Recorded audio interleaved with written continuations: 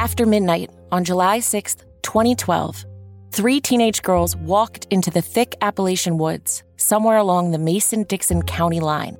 Hours later, under the glow of a nearly full moon, only 2 walked out.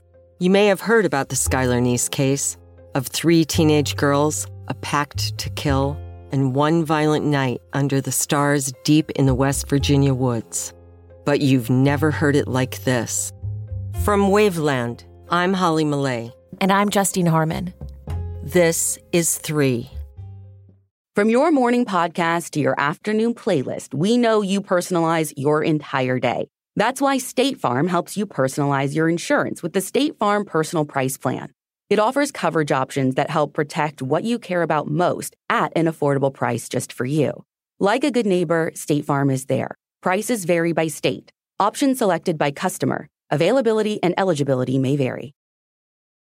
Most home break-ins happen in broad daylight. As the days get longer this spring, protect your home with SimpliSafe. Knowing that my home and family are protected 24/7 by our SimpliSafe home security system gives me peace of mind whether I'm home or away. From the entry sensors to the indoor and outdoor HD cameras, I feel confident in the protection that SimpliSafe gives us. So protect your home today. My listeners get a special 20% off any new SimpliSafe system when you sign up for Fast Protect monitoring. Just visit simplysafe.com/crimejunkie. That's simplysafe.com/crimejunkie. There's no safe like SimpliSafe. Hi, Crime Junkies. I'm your host, Ashley Flowers. And I'm Britt. And the story I have for you today is one that I bet you haven't heard. Everyone knows JonBenet Ramsey because of how her case played out. It was a media sensation here in the U.S. Murdered child, weird circumstances, contaminated crime scene, bad police work. But there was actually a case in India that mirrors that case in so many ways. One just as big and just as confusing, making it one of the most infamous unsolved cases in India's history. Now, quick disclaimer, because this case takes place in India, we received some guidance on our pronunciations for this episode, but I'm going to be very honest here. We have tried the best we can, but all the guidance in the world won't make either Britt or I native Hindi speakers. But that said, we didn't want that to stop us from sharing this story with you all because, as you'll come to see, there are still so many questions surrounding this case to this day. This is the story of Aarushi Talwar and Hemraj Banjade.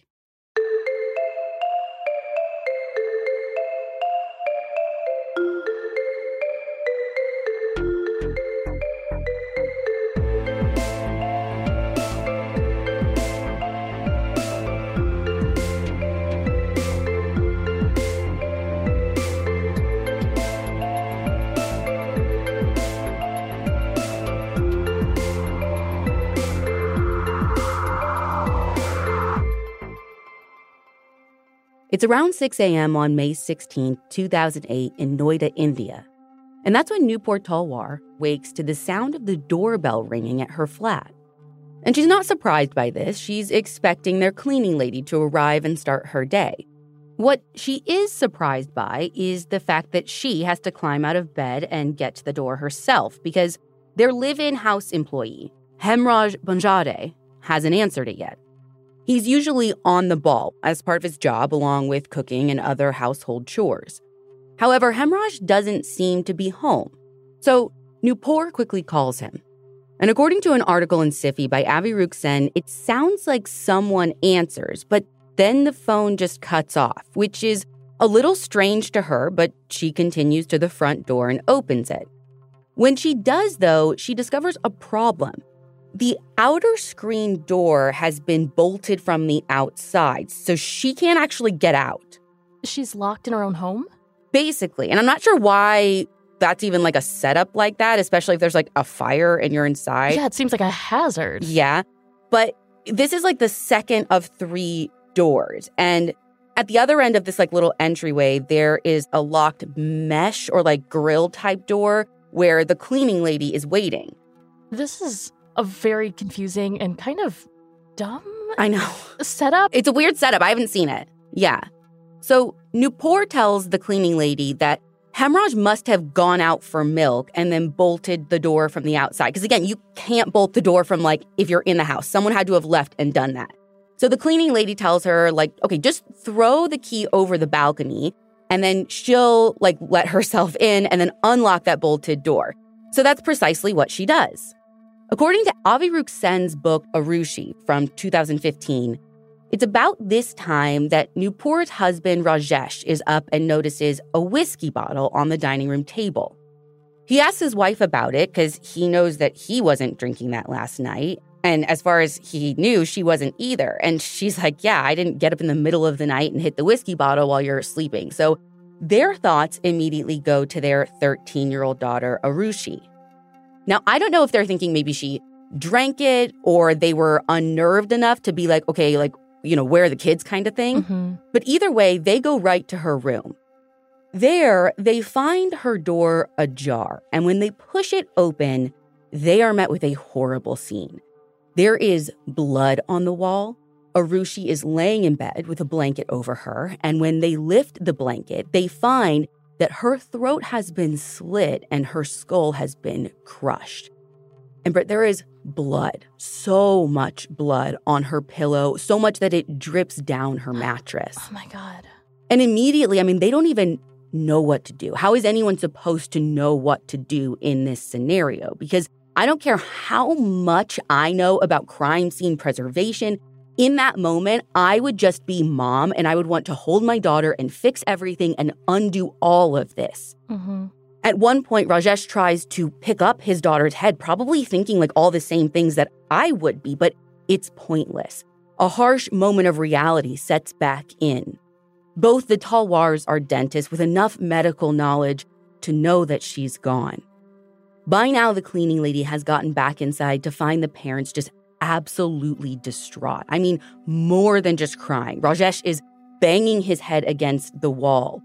She sees Arushi's body and she hears the parents saying, "Look what Hemraj has done." Because in their eyes, like they're putting all the pieces together and in their mind, they know who did this. Their daughter is dead and their house employee is missing.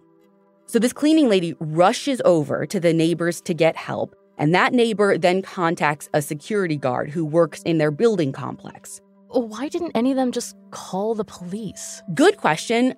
When I was reading up on this, I literally had to double back and check the year because I was like, why aren't you calling police? I had the same question, but it's 2008.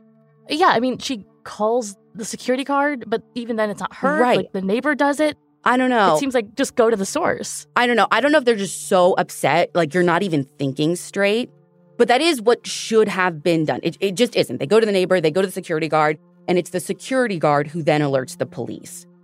And for the life of me, I don't know why it takes this long, but it is an hour before the local police even arrive. And when they do, the flat is full of the Talwar's friends and family because they did take the time to call basically everyone else in their lives. I know you said all crime junkie technical knowledge is out the window in a situation like this, and I completely agree. But I feel like I'd like to think I would have been together enough not to have a bunch of people traipsing all over the house in a moment like this. I agree, but I guess police don't because it doesn't even appear that they try to remedy this situation once they do arrive. In an article in the Hindustan Times from 2008, it talks about how they never seal off the flat. People are just coming and going. And to make things worse, the press has shown up. This is a middle-class neighborhood, so a child being murdered in their home just doesn't happen. So this becomes a huge story. And again, they're just showing up and allowed to just be there. I mean, I totally get why you compared this to JonBenet earlier. It's a lot of similarities. But the thing is, even in her case, at the time where friends had come over to their house, JonBenet was just missing, presumed kidnapped. Which still has enough evidence that you want to preserve the scene. Listen, I agree. So I kind of go back to, no one's just thinking straight, right? You're calling on your whole support system because you don't know how to function. I don't know. But I guess what I was trying to say is, in JonBenet's case, she's missing. Maybe you have people coming over to help look. That's your first thought. But in this one, you have a homicide. So I have to just think it's you're not thinking straight. Again, you need your support system or whatever. So the police are here now. As everyone is coming and going, they begin asking the Talwars about the night before. But they tell police that everything was normal last night, nothing out of the ordinary. The family had a late dinner together. They even gave Aarushi a digital camera for her birthday, which was coming up in a few days. And they say that they last saw her after dinner at around 10 p.m. when she went to bed. She seemed totally fine, and there was nothing the whole night that would have alerted them that anything was wrong. I mean, they were even in the room next to hers, but they say they never heard anything coming from her room to alarm them. But the small caveat to that is that just because they didn't hear anything doesn't mean there might not have been noise to hear. In a Hindustan Times article from 2008, Nupur Talwar is quoted as saying, "The thing is that we have adjacent rooms. We had both air conditioners on, which are pretty noisy. We had the fans on, and probably we were fast asleep. We work like crazy people the entire day, and there are times when you sleep like a log." And now the police do eventually test this theory, and they conclude that she's right. You could be in their room and not hear a thing coming from Arushi's room. Well, and to be honest, I don't know I'd even expect them to hear anything. I mean, I don't know how everything played out, but if Arushi's throat was slit early on, I mean, she may not have even been able to make any significant noise, you know? Which is very true, yeah. Now, as far as the rest of the flat, the police don't find any sign of forced entry. They don't see any weapon that could have been used on Aarushi. Nothing was stolen in the house, except her parents do notice that Arushi's cell phone seems to be missing. It was always on her nightstand, but now it's not there and they can't find it. They do try calling it at some point, but they discover that it's been turned off or has died, basically, like it's not ringing. Mm-hmm. Now, one benefit to having all of those people there at the scene is that there are a lot of eyes. And two friends of the Talwars tell police that they think they might have found some blood stains on some stairs leading to the rooftop terrace. They also believe that there is some blood on the door to the terrace, which you actually need a key to unlock. Oh my God, another door, another key. You've got to be kidding me. I love this help, but shouldn't police be searching, not some friends who are continuing to contaminate the entire crime scene? Yeah, it's not a good look for the police, but here we are. So they start asking the family and friends who are there to see if they have a key to get out to this terrace. No one seems to know where this key is. It turns into like a game of telephone. So-and-so has it. No, this other person has it. Ask them. So they're trying to get out there. But in the meantime, Rajesh is telling police, like, forget the key, forget the terrace, stop wasting time and find Hemraj because he's the murderer. I mean, for all they know, he could have the key. Well, potentially. So that's when the hunt for Hemraj begins. You guys, these subscriptions are killing me. Can you or anyone tell me why I had 2 subscriptions for 2 different streaming services for who knows how long? And I would have just, kept paying for them if not for Rocket Money. Oh, you don't know Rocket Money? Well, Rocket Money is a personal finance app that finds and cancels your unwanted subscriptions, monitors your spending, and helps lower your bills. In fact, Rocket Money has over 5 million users and has helped save its members an average of $720 a year, with over $500 million in canceled subscriptions. And I'm one of those people, folks. With Rocket Money, I can see all my subscriptions in one place. And if I see something I don't want, or if I see something, twice, I can cancel it with a tap. I never have to send a silly confirm unsubscribe email, get on the phone with customer service, none of it. And the subscription stuff is great, but I've also loved using Rocket Money for general budgeting things. It makes it so easy to track where my money is going and helps me stay on track with my spending and saving. Stop wasting money on things you don't use. Cancel your unwanted subscriptions by going to rocketmoney.com/crimejunkie.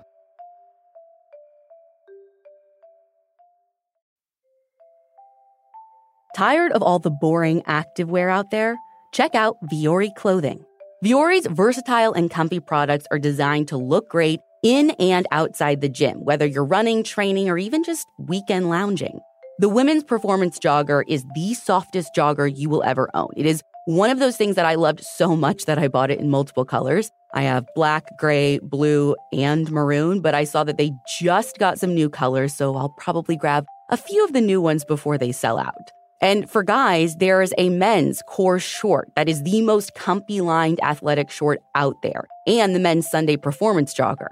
Plus, Vuori is 100% offsetting their carbon footprint and offsetting 100% of their plastic footprint from 2019 onwards. Vuori is an investment in your happiness. For our listeners, they're offering 20% off your first purchase. Get yourself some of the most comfortable and versatile clothing on the planet at vuori.com/crimejunkie. That's VUORI.com/crimejunkie. Not only will you receive 20% off your first purchase, but enjoy free shipping on any U.S. order over $75 and free returns. Go to vuori.com/crimejunkie and discover the versatility of Vuori clothing.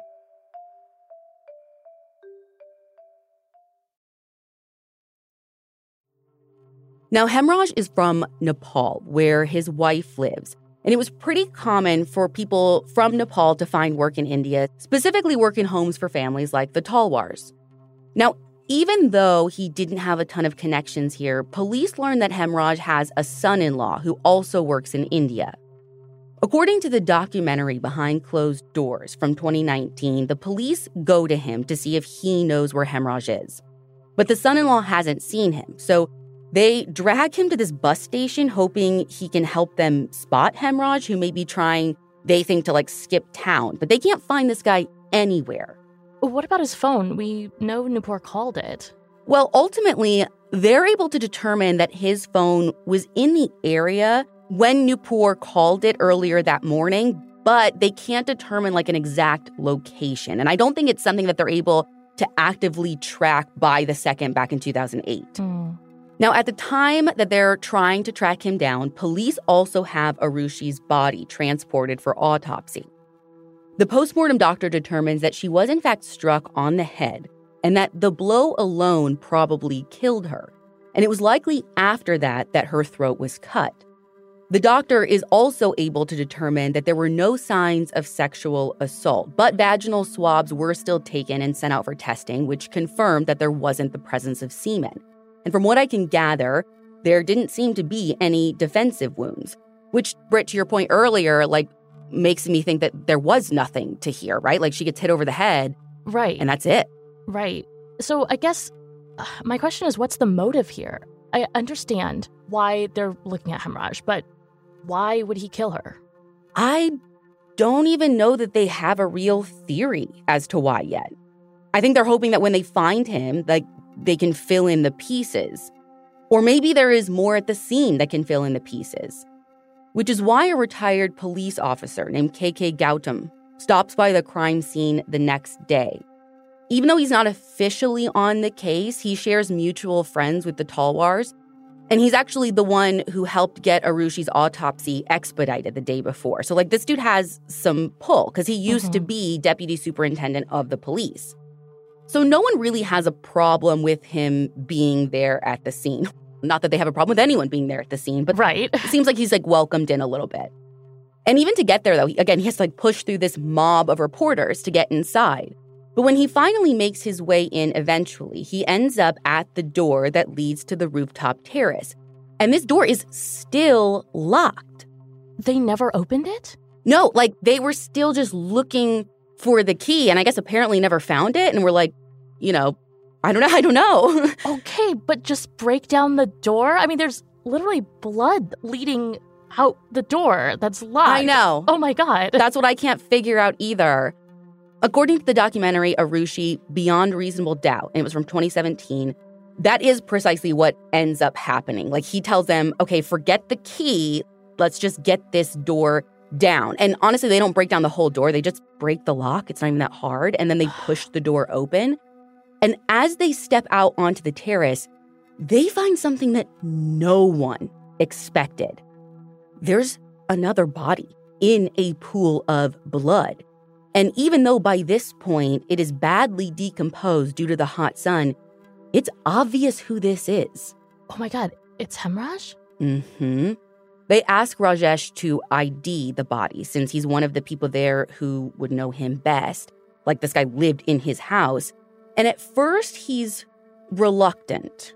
I mean, I also would be reluctant to have to ID a body, but if it's him, then police are out there looking for the person that they have right here. Yeah, I don't know why the resistance is there initially, but eventually he does agree to do it, and he confirms that the body is, in fact, Hemraj. And is his phone with him? Nope. Then who picked it up when Nupur called that morning? That is a great question, and police don't know at this point. And there definitely is a who. Because if anyone, even for a moment, theorized that he killed Aarushi and then maybe killed himself, that's out the window with his postmortem. Because it determines that he has some trauma to the back of his head, and his throat has also been slit. Now, on him, there were some signs of defensive wounds, like on his elbow, but those also could have occurred from his body being dragged from the rooftop terrace steps or from the door to the corner of the roof where he's ultimately found.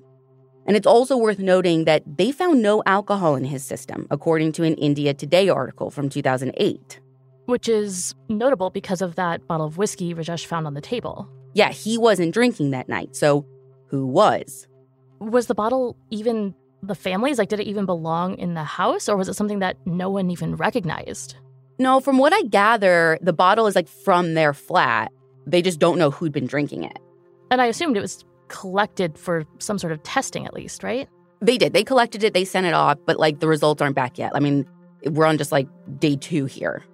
And day 2 becomes a PR disaster for the police because the fact that they weren't the ones to have found Hemraj, who had been out on this terrace the entire time, while, by the way, they're doing a manhunt for him, it's not a good look. Yeah, when all they had to do was open a freaking door. Literally. And now that Hemraj has been, like, taken off the board, like, he's no longer can be a suspect, police have no suspects. Was there anyone else living at the house? Any siblings, other family? No. Just the parents, Aarushi, and Hemraj. And they're all in just this roughly, like, 2,000 square foot flat. Honestly, I'm so hung up on this door thing. Like, they had to have let someone in. Well, that, or it was someone who was already inside. Like the parents? Maybe? But can you even close that latch on the one door, like, from the inside? I'm so confused about these doors and locks and keys and who has them. They haven't tested anything yet. So I'm not even saying it's possible. I'm just saying, like, the only 2 logical options are you let someone in or it was somebody who was already in, right? Mm-hmm. So police are thinking this too, which is why they start interviewing basically everyone in the family, everyone in their circle, all of the domestic help that they had, other families had, just, like, trying to figure out who had access, who had motive, all of it. A Hindustan Times article mentions that one person they end up detaining is a guy named Vishnu.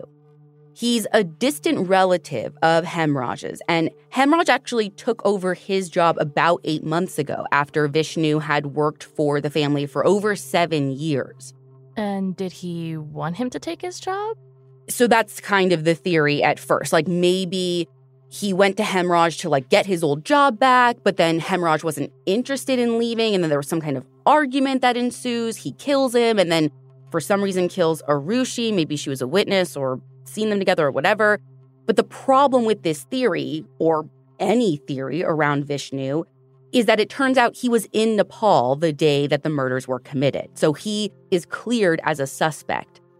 But in the time that they looked into him and then talked to others, they were able to find out a family secret, one that actually might lend itself to motive. Apparently, Rajesh may have been having an affair. And with that information, a whole new theory starts to emerge for police. It's such a nice perk to have the flexibility to work in all sorts of places. But working on the go seamlessly requires a strong network, which is why you should check out T-Mobile. They're America's largest and fastest 5G network. Plus, they also cover more highway miles with 5G than anyone else. And that's been great for me especially because these last few months, I've been doing a lot of on-the-ground reporting with our team. From northern Wisconsin to Utah to the middle of nowhere, Indiana, I'm able to stream, make calls, or get those case-altering DMs from sources. which that's my favorite part. With T-Mobile, you'll be covered in more places with the 5G speed you need for your life on the go. Find out more at T-Mobile.com/network today. Coverage not available in some areas. Fastest based on median overall combined 5G speeds, according to analysis by Ookla of Speed Test Intelligence Data Q3 2023. See 5G device coverage and access details at T-Mobile.com.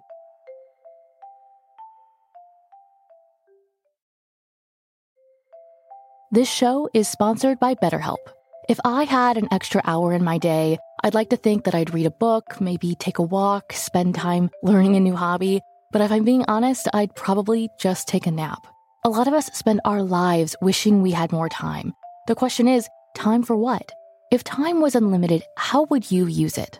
The best way to squeeze that special thing into your schedule is to know what's important to you and make it a priority.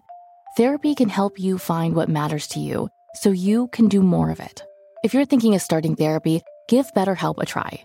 It's entirely online, designed to be convenient, flexible, and suited to your schedule. Just fill out a brief questionnaire to get matched with a licensed therapist and switch therapists at any time for no additional charge. Learn to make time for what makes you happy with BetterHelp. Visit BetterHelp.com/CrimeJunkie today to get 10% off your first month. That's BetterHelp, HELP.com/CrimeJunkie. The Inspector General of Police holds a press conference to lay it all out. And the theory goes a little something like this. The police say that Rajesh was having an affair with a fellow dentist. Aarushi found out and then discussed this with Hemraj. In doing this, they became, quote-unquote, close. And he just kind of leaves that hanging out there. He doesn't elaborate on what he means by close. But the implication becomes clear as he continues, because he claims that on the night of May 15th, Rajesh finds Aarushi and Hemraj in an objectionable but not compromising position. And then Rajesh kills them both in what would be, for him, meaning Rajesh, considered an honor killing, which is an all-too-real reality for young women in India at the time. I think it's pretty notable and maybe convenient the way he was phrasing things, like saying objectionable but not compromising, because he knows the postmortem doctor didn't find any evidence of sexual assault or sexual activity. Yes, super convenient. And by the way, during this press conference, he keeps referring to Aarushi as Shruti. Was that one of her nicknames or something? No, he's just straight up getting her name wrong. So, like, what? Yeah, how much do you trust this big theory when you can't even get the victim's name right? Yeah. But that doesn't seem to bother anyone else, because on May 23rd, exactly a week after Arushi's body was discovered, her father, Rajesh, is arrested for both murders. And of course, the media and the press pounce on all the juicy details from this press conference, turning the case into a bigger circus than it already was. And to give you an idea of how big, Avi Ruxen's book talks about how you can measure a news story's popularity in India by comparing it with the cricket ratings, which is like a huge sport there. The viewership of the Talwar's case was greater than that of the Indian Premier League matches. So is this case solved, or is there just pressure to hurry up and say, we got the person who did this, even if all the pieces don't exactly fit? You're asking all the right questions. After this press conference, the police catch a lot of heat, rightfully so, because it feels quick and doesn't quite make sense. Arushi's classmates hold a march actually protesting because in trying to name a killer, even when, like you said, the pieces don't all fit, they were assassinating her character. The National Commission for Protection of Child Rights even goes after the police regarding their framing of Arushi's quote-unquote relationship with Hemraj. And the Talwar family demands that the Central Bureau of Investigations, which is basically their FBI, take over the case. And that's exactly what happens a little over a week later on June 1st. The CBI comes in and finally seals off the family's flat and collects any remaining evidence. blood, fingerprints, any other forensic evidence. That's wonderful to hear, but is any of it even usable at this point? I mean, how many more people have trampled through this crime scene by now? Well, Britt, by this point, total strangers have eventually made their way inside. Oh my God. Like, at first, it was all family, friends, police, whatever, which is bad enough. Then they apparently let everyone in. To your point, I almost wonder if this was just for show, like a good photo op for the CBI to prove that they were doing things differently. I mean, also, you have to do it, because to say that you didn't is negligent, even if, like, the stuff is compromised. I don't know, because, again, you have to get it. Will it hold up in court? Who knows? Now, there was some evidence gathered even before the CBI got involved. A Times of India piece from 2009 mentions that when the CBI looks at the prior evidence, they discover that 24 of the 26 fingerprints collected by the police were useless because they actually used the wrong procedure in collecting them. What? But if there is one saving grace, the prints that were good don't match anyone related to the case. So those might actually belong to someone that we want to find if we ever get around to finding them. They then discover that Aarushi's bedsheet and blanket were disposed of. And then there's the fact that Aarushi's mattress was tossed on a neighbor's terrace so that the house could be cleaned. What is happening? It's a disaster. However, they do get some results back from at least one of the tests. Results that actually give DNA. The problem is it's just not helpful. The tests they ran on the whiskey bottle come back as having blood on it, and the blood contained DNA of both Aarushi and Hemraj. Which just means the killer touched it after committing the murders. That doesn't give us anything. Correct. The killer doesn't seem to have left anything of themselves behind. Now, there's reports of partial fingerprints, but again, nothing matching anyone connected to the case so far.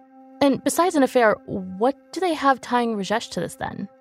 I mean, we know he was in the flat that night. We know he could have done this, but that's it. That's nothing. Yeah, the CBI doesn't seem to be as convinced as the police that he's the murderer, because they start looking at 3 other potential suspects in June.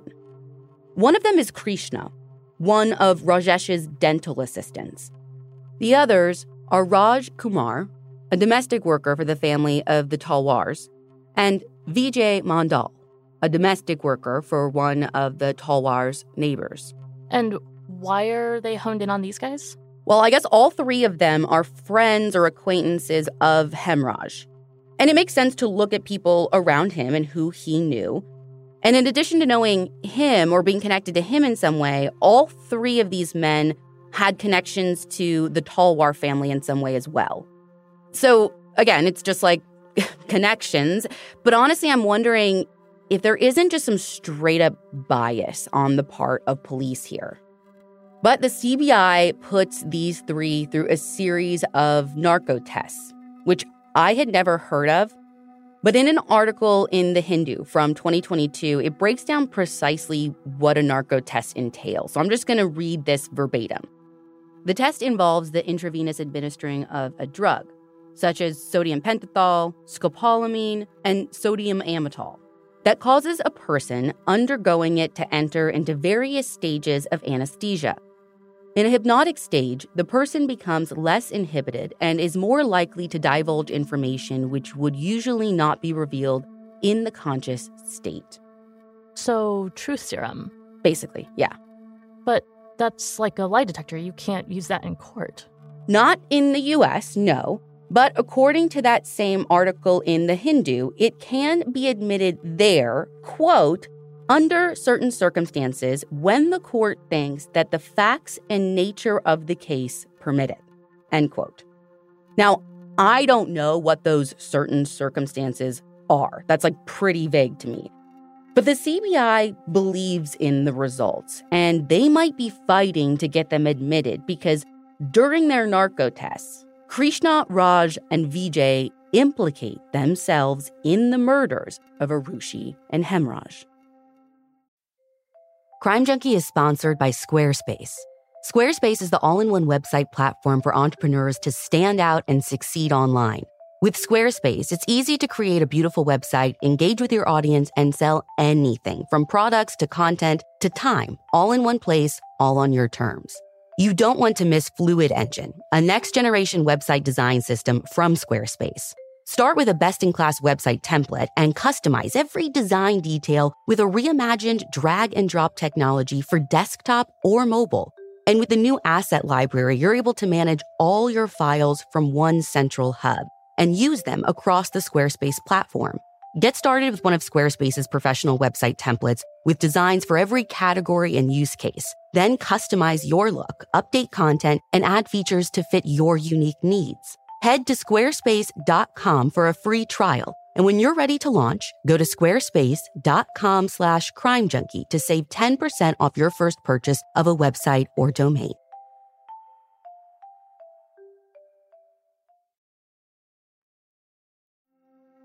According to an article in the Tribune from 2008, the CBI claims that the narco test findings reveal the truth of what happened.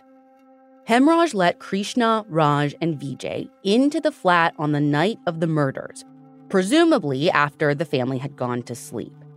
Now, this part is somewhat believable because, as mentioned earlier, the three men did actually know Hemraj. And Krishna and Raj were also from Nepal. So the CBI goes on to say that they all drank alcohol and then went into Aarushi's room to sexually assault her. And when Aarushi resisted and tried to call out, basically raise the alarm in some way, they hit her in the head. And then panicking, they ran onto the terrace where this fight breaks out and Hemraj was killed. And in an attempt to conceal what they'd done, they went back to Aarushi's room and killed her. But that doesn't 100% line up because we know that Hemraj wasn't drinking. He didn't have any alcohol in his system. Yeah, that's true. But it doesn't necessarily mean that the others couldn't have been if you believe this version. Now, the CBI has something else, though.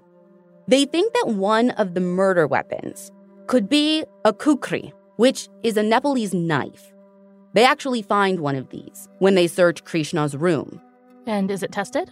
It is, and from what I can gather, those tests show no trace of human blood, per the Hindustan Times article from 2012. But apparently the CBI feels confident that they're on the right track. So much so that Rajesh Talwar, who was in custody at that point, is finally set free. But now the CBI is getting a little taste of what the local police got when they put out their theory. Not only are the families of the three accused upset, but there is this perception that they're being framed because they are poor domestic workers, and two of them are not even from India. Well, and I don't think anyone they've arrested should be put away based on theories and basically drugging them. Mm-hmm. I mean, show me one actual piece of evidence here. Everyone wants to see the evidence. But the problem is it's just not there. So by September, the case against these three men is already falling apart. And honestly, even the things they try to do to prove their theory backfire. Like the CBI sends out Aarushi's vaginal swabs for retesting, hoping that this time around something is found to indicate some sort of sexual crime. But then they get this big shock because the swabs come back and they don't even belong to Aarushi. What? Whose swab is it then? That's a good question. They don't know. All they know is it's not Aarushi's, which means that the swabs were switched or lost or contaminated. Who knows? And they have nothing. Yeah, and they have to open a whole secondary investigation to find out what happened there. But as far as I gather, there's no resolution, really. They just don't know. So there goes that evidence. And there is nothing else that puts any of these guys at the crime scene. So as they're nearing the end of this 90-day window that they have to charge these guys or let them go, they let them go. And the police are just back to square one. They are. And the case goes cold for over a year. But then, in September 2009, the CBI puts a new team together to reinvigorate things. And almost instantly, things begin to move again. And the CBI brings in a forensic expert to help. And that's when this weird piece of evidence kind of falls into their laps. Aarushi's cell phone. According to an article for NDTV from 2009, the Delhi police were investigating an extortion racket. They basically came across a phone in the city of Bulandshahr, and when they traced this ID number on the phone, the ID name, it came back as belonging to Aarushi. The ID number, like the phone number? I don't think so. I don't know the exact details, but it seems like maybe it was something more like a serial number. Okay. And what I'm thinking is that when police found out that Aarushi's phone was missing, they must have entered this ID number into some kind of database. And then when this other investigation is going on and they find it, I'm assuming they plug that number in to see if anything pops up. I don't know, but basically that's how it gets connected, through this ID number. So anyways, the guy that had the phone was using it off and on for the last few months. And he claims that it was his sister that gave him the phone. And the sister, it turns out, happens to be a domestic worker in Noida. And how far is Bulandshahr to Noida? It's under an hour and a half. But don't even get too excited because they don't find anything on the phone. The SIM card had been destroyed or wiped. And then when they interview this brother and sister, the sister claims that her son found the phone abandoned. And the CBI ends up going to the area where they say that it was found, but there's nothing in the research that shows the exact location or where it is in relation to the Talwar home. And ultimately, again, they follow this whole thread, but they don't think that it actually has any connection to the murder. This family just had the bad luck of finding this particular phone. Yeah, and I mean, again, it is her phone, but someone dumped it, and they don't think that, again, the people who had it or found it are connected in any way. Right. Now, around the end of September, something else strange happens.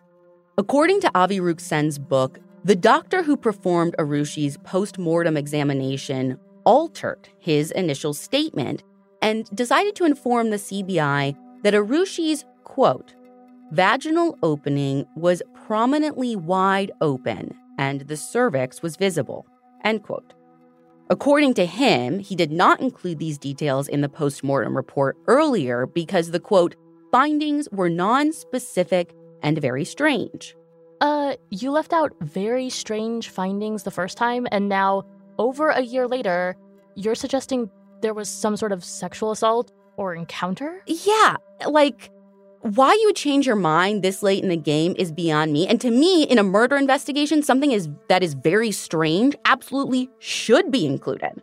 Right, and I'd like to focus in on what you said, change your mind. It's not even like he can go back and examine her another time. Right. He's just looking at his report and being like, actually, no, that's not what happened. What he wrote, he's just changing his mind. Well, I'm saying his report that he did not write that in. So he's literally woke up one day and was like, you know what? I never wrote that down, but I remember I should probably let someone. It's weird. It's weird. Totally bizarre. And hold tight because he's not the only one who changes his mind. Avi Ruksen's book also states that by mid-October, Hemraj's postmortem doctor also changes his findings, stating that he thinks the person who slit the throats was surgically trained and used a sharp-edged, light instrument. Oh, my God. Oh, no. Yep. You know where this is going. No. When the forensic expert turns his report in at the end of October, he accuses Rajesh and his wife, Nupur, of committing the crimes. He suggests, like the police initially did, that this was a case of an honor killing, and that a golf club and a surgical instrument were most likely the murder weapons. And did they have the weapons all along, or did these just magically appear, too? Well, there were some golf clubs in the family's flat, and I guess he's saying that, it was a convenient weapon, and, based on looking at the wounds, it could have caused the same type of damage to both of the victims. So the CBI decides to take all of the golf clubs and they send them out for testing. But then this is the problem. This is where we get holes again. The tests find nothing. So it's just someone's idea again, just a theory. And again, the CBI have nothing. But in the beginning of 2010, they ask a judge for permission to conduct narco tests on the Talwars. And they get the permission. In February, they undergo narco analysis, which ultimately determines that they were not involved in the crime. So if the CBI wanted another confession, they didn't get it. And so they moved to have the case closed. Closed? They're just giving up? Sorta. In December, the CBI files something in India known as a closure report. And the CBI has its own court system, which is kind of interesting. And they need permission from this court to close a case. And so they present this closure report. And in it, they list all the reasons that they suspect the Talwars are guilty of the crime, but basically say that there's insufficient evidence to prove it. It feels like a reverse Alford almost, but I guess what are these reasons? I feel like I'm missing something here. Well, so again, they list them out in this report, and there's that terrace door that's locked. They're like, it's hard to see an outside murderer take the time to stop and do that. Then there is the blanket or the sheet that was placed over Aarushi's body. And they're like, why is the murderer taking time to do this? And then we have the whiskey bottle found on the table that had both of the victims' blood on it, which they say means the killer stopped to have a drink after the fact. All while, if it's not the parents are just like sleeping in the same small flat. So they turn this in, and then when the court sees it, they're like, hold the phone. We're not permitting you to close this case. In fact, we're going to require that the Talwars stand trial for the murder of Aarushi and Hemraj. I did not see that coming. I didn't even know that they could do that. Do you think this was the CBI's intention all along? Like, oh, we're going to close it. Hope the court doesn't make us take this to trial. Right, because of course they know how it works, right? We don't, but they do. I don't know for sure, but I definitely think that has to be considered. Because if you look at everything that they listed in this thing, it seems like they presented it more as evidence to keep the case open than to close it. Now, the Talwars tried to fight these charges for over a year, appealing to higher courts, trying to get them dismissed, and the media continues to just fuel the story, which is now turning negative toward the Talwars. After one court appearance, Rajesh is attacked by someone with some kind of sharp weapon or knife or something. An article in the Times of India from 2011 states that his injuries are so severe that they require him to have surgery on his face. Oh my God. Yeah, it is getting ugly. All of their appeals eventually fail, and in June of 2012, they have to go to trial. All the evidence against them is laid out again, but in an interesting twist. Continuing with the theme of people changing their minds or just adding to their stories. Remember K.K. Gautam, that retired police officer? Yeah, the one who finally found Hemraj. That's the one. Well, if you remember, so he's the one who was able to help expedite Arushi's autopsy. Mm-hmm. And I guess that call was prompted by a friend of the Talwars. So KK claims on the stand that when he got that call, there was something else mentioned to him. Rape. He says he was told that if there were any signs of rape, that the family didn't want that to show up in the autopsy report. Now, he claims that when he, gets this call, they're asking him, can you call to get the autopsy expedited? But by the way, ask him if this shows up, not to mention anything. He says he then makes the call to get the autopsy expedited, but he says that he didn't relay the information about leaving out any signs of rape. All he relayed was hey, could you speed this thing along? So he's implying that they were covering things up or trying to cover things up? Yes, but also saying I think what he's trying to say is it was there all along. It's not weird that it's popping up now, but also I didn't do anything bad. You know what I mean? It's right. It doesn't work without you in the middle. I don't know. Yeah. But he is trying to, give more credibility to some of these stories that have shifted around. Correct. And him saying this is lending credence to the idea that maybe this was an honor killing. And, again, why didn't he mention any of this earlier? Exactly. I mean, this is a very convenient turn of events for the prosecution. And the Talwars are already behind the 8 ball because the judge they have is tough. Like, this guy is no joke. In that Behind Closed Doors documentary, it's revealed that his nickname was Sazala, which means the man who always punishes. And this isn't a jury trial, so any decision starts and ends with the man who always punishes. The Talwar's lawyer tries a similar tactic they used before the trial even started: stalling. They start filing all these legal briefs to higher courts. And how does that help them? Well, so this tough-as-nails judge is actually set to retire soon, and they know this. So I think this is strictly a legal tactic, which, by the way, doesn't actually work. A higher court finally tells them to just get on with it, which they have to do. And so on November 25th of 2013, the Talwars are found guilty of the murder of their daughter, Aarushi, and the murder of Hemraj. And the next day, they're sentenced to life in prison. Did they ever admit to anything? The exact opposite. And they continued to proclaim their innocence for over 4 years until October 2017, when Rajesh and Nupur have their convictions overturned after appealing to a higher court. And that court points to the fact that they were convicted solely on circumstantial evidence. And this means that both of them are officially exonerated and released from jail. Then, in March of 2018, both the CBI and Hemraj's wife petitioned the Supreme Court to challenge the Talwar's exoneration and release. It goes to the Supreme Court in August, but according to our research, there's just nothing after that. So either the CBI didn't go through with this, or it hasn't happened yet, which, I mean, I know stuff takes a long time, but I can't imagine it taking this long. But regardless, it leaves the case exactly where we started, unsolved. Correct. And whatever you feel about Arushi's parents, guilty, not guilty, or anyone else considered a suspect in this case, I think we can all agree that Aarushi and Hemraj deserved so much better.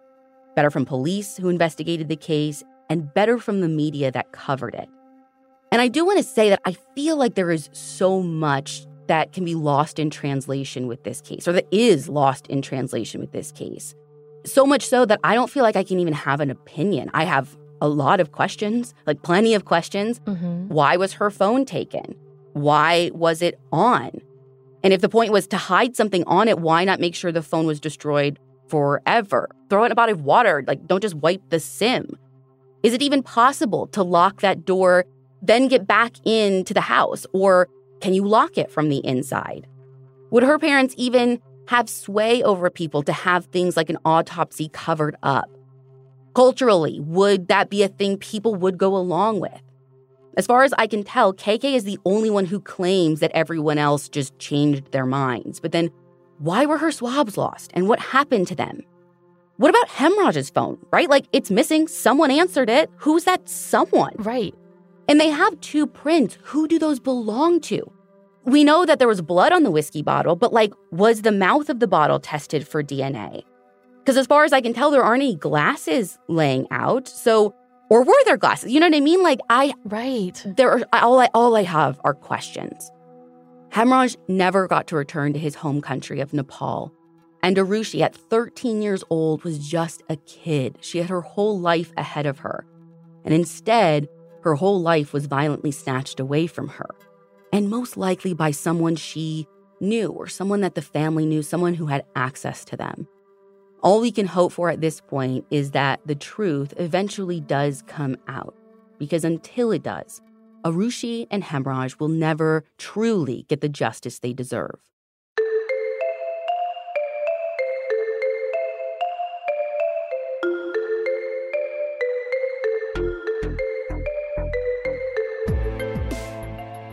You can find all the source material for this episode on our website, crimejunkiepodcast.com. And be sure to follow us on Instagram at Crime Junkie Podcast.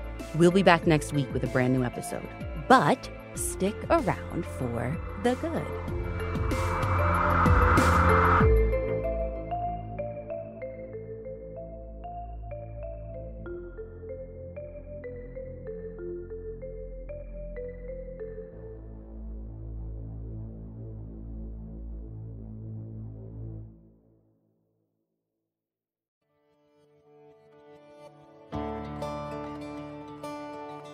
All right, Crime Junkies, I know you missed us last month, so we're back in the new year with some good that will really make you proud of being a crime junkie and proud of our community. I have been looking forward to this all month. Ashley, please give us all the warm, happy tinglies, please. Don't need to ask me twice. Okay, so this is a web submission that we got.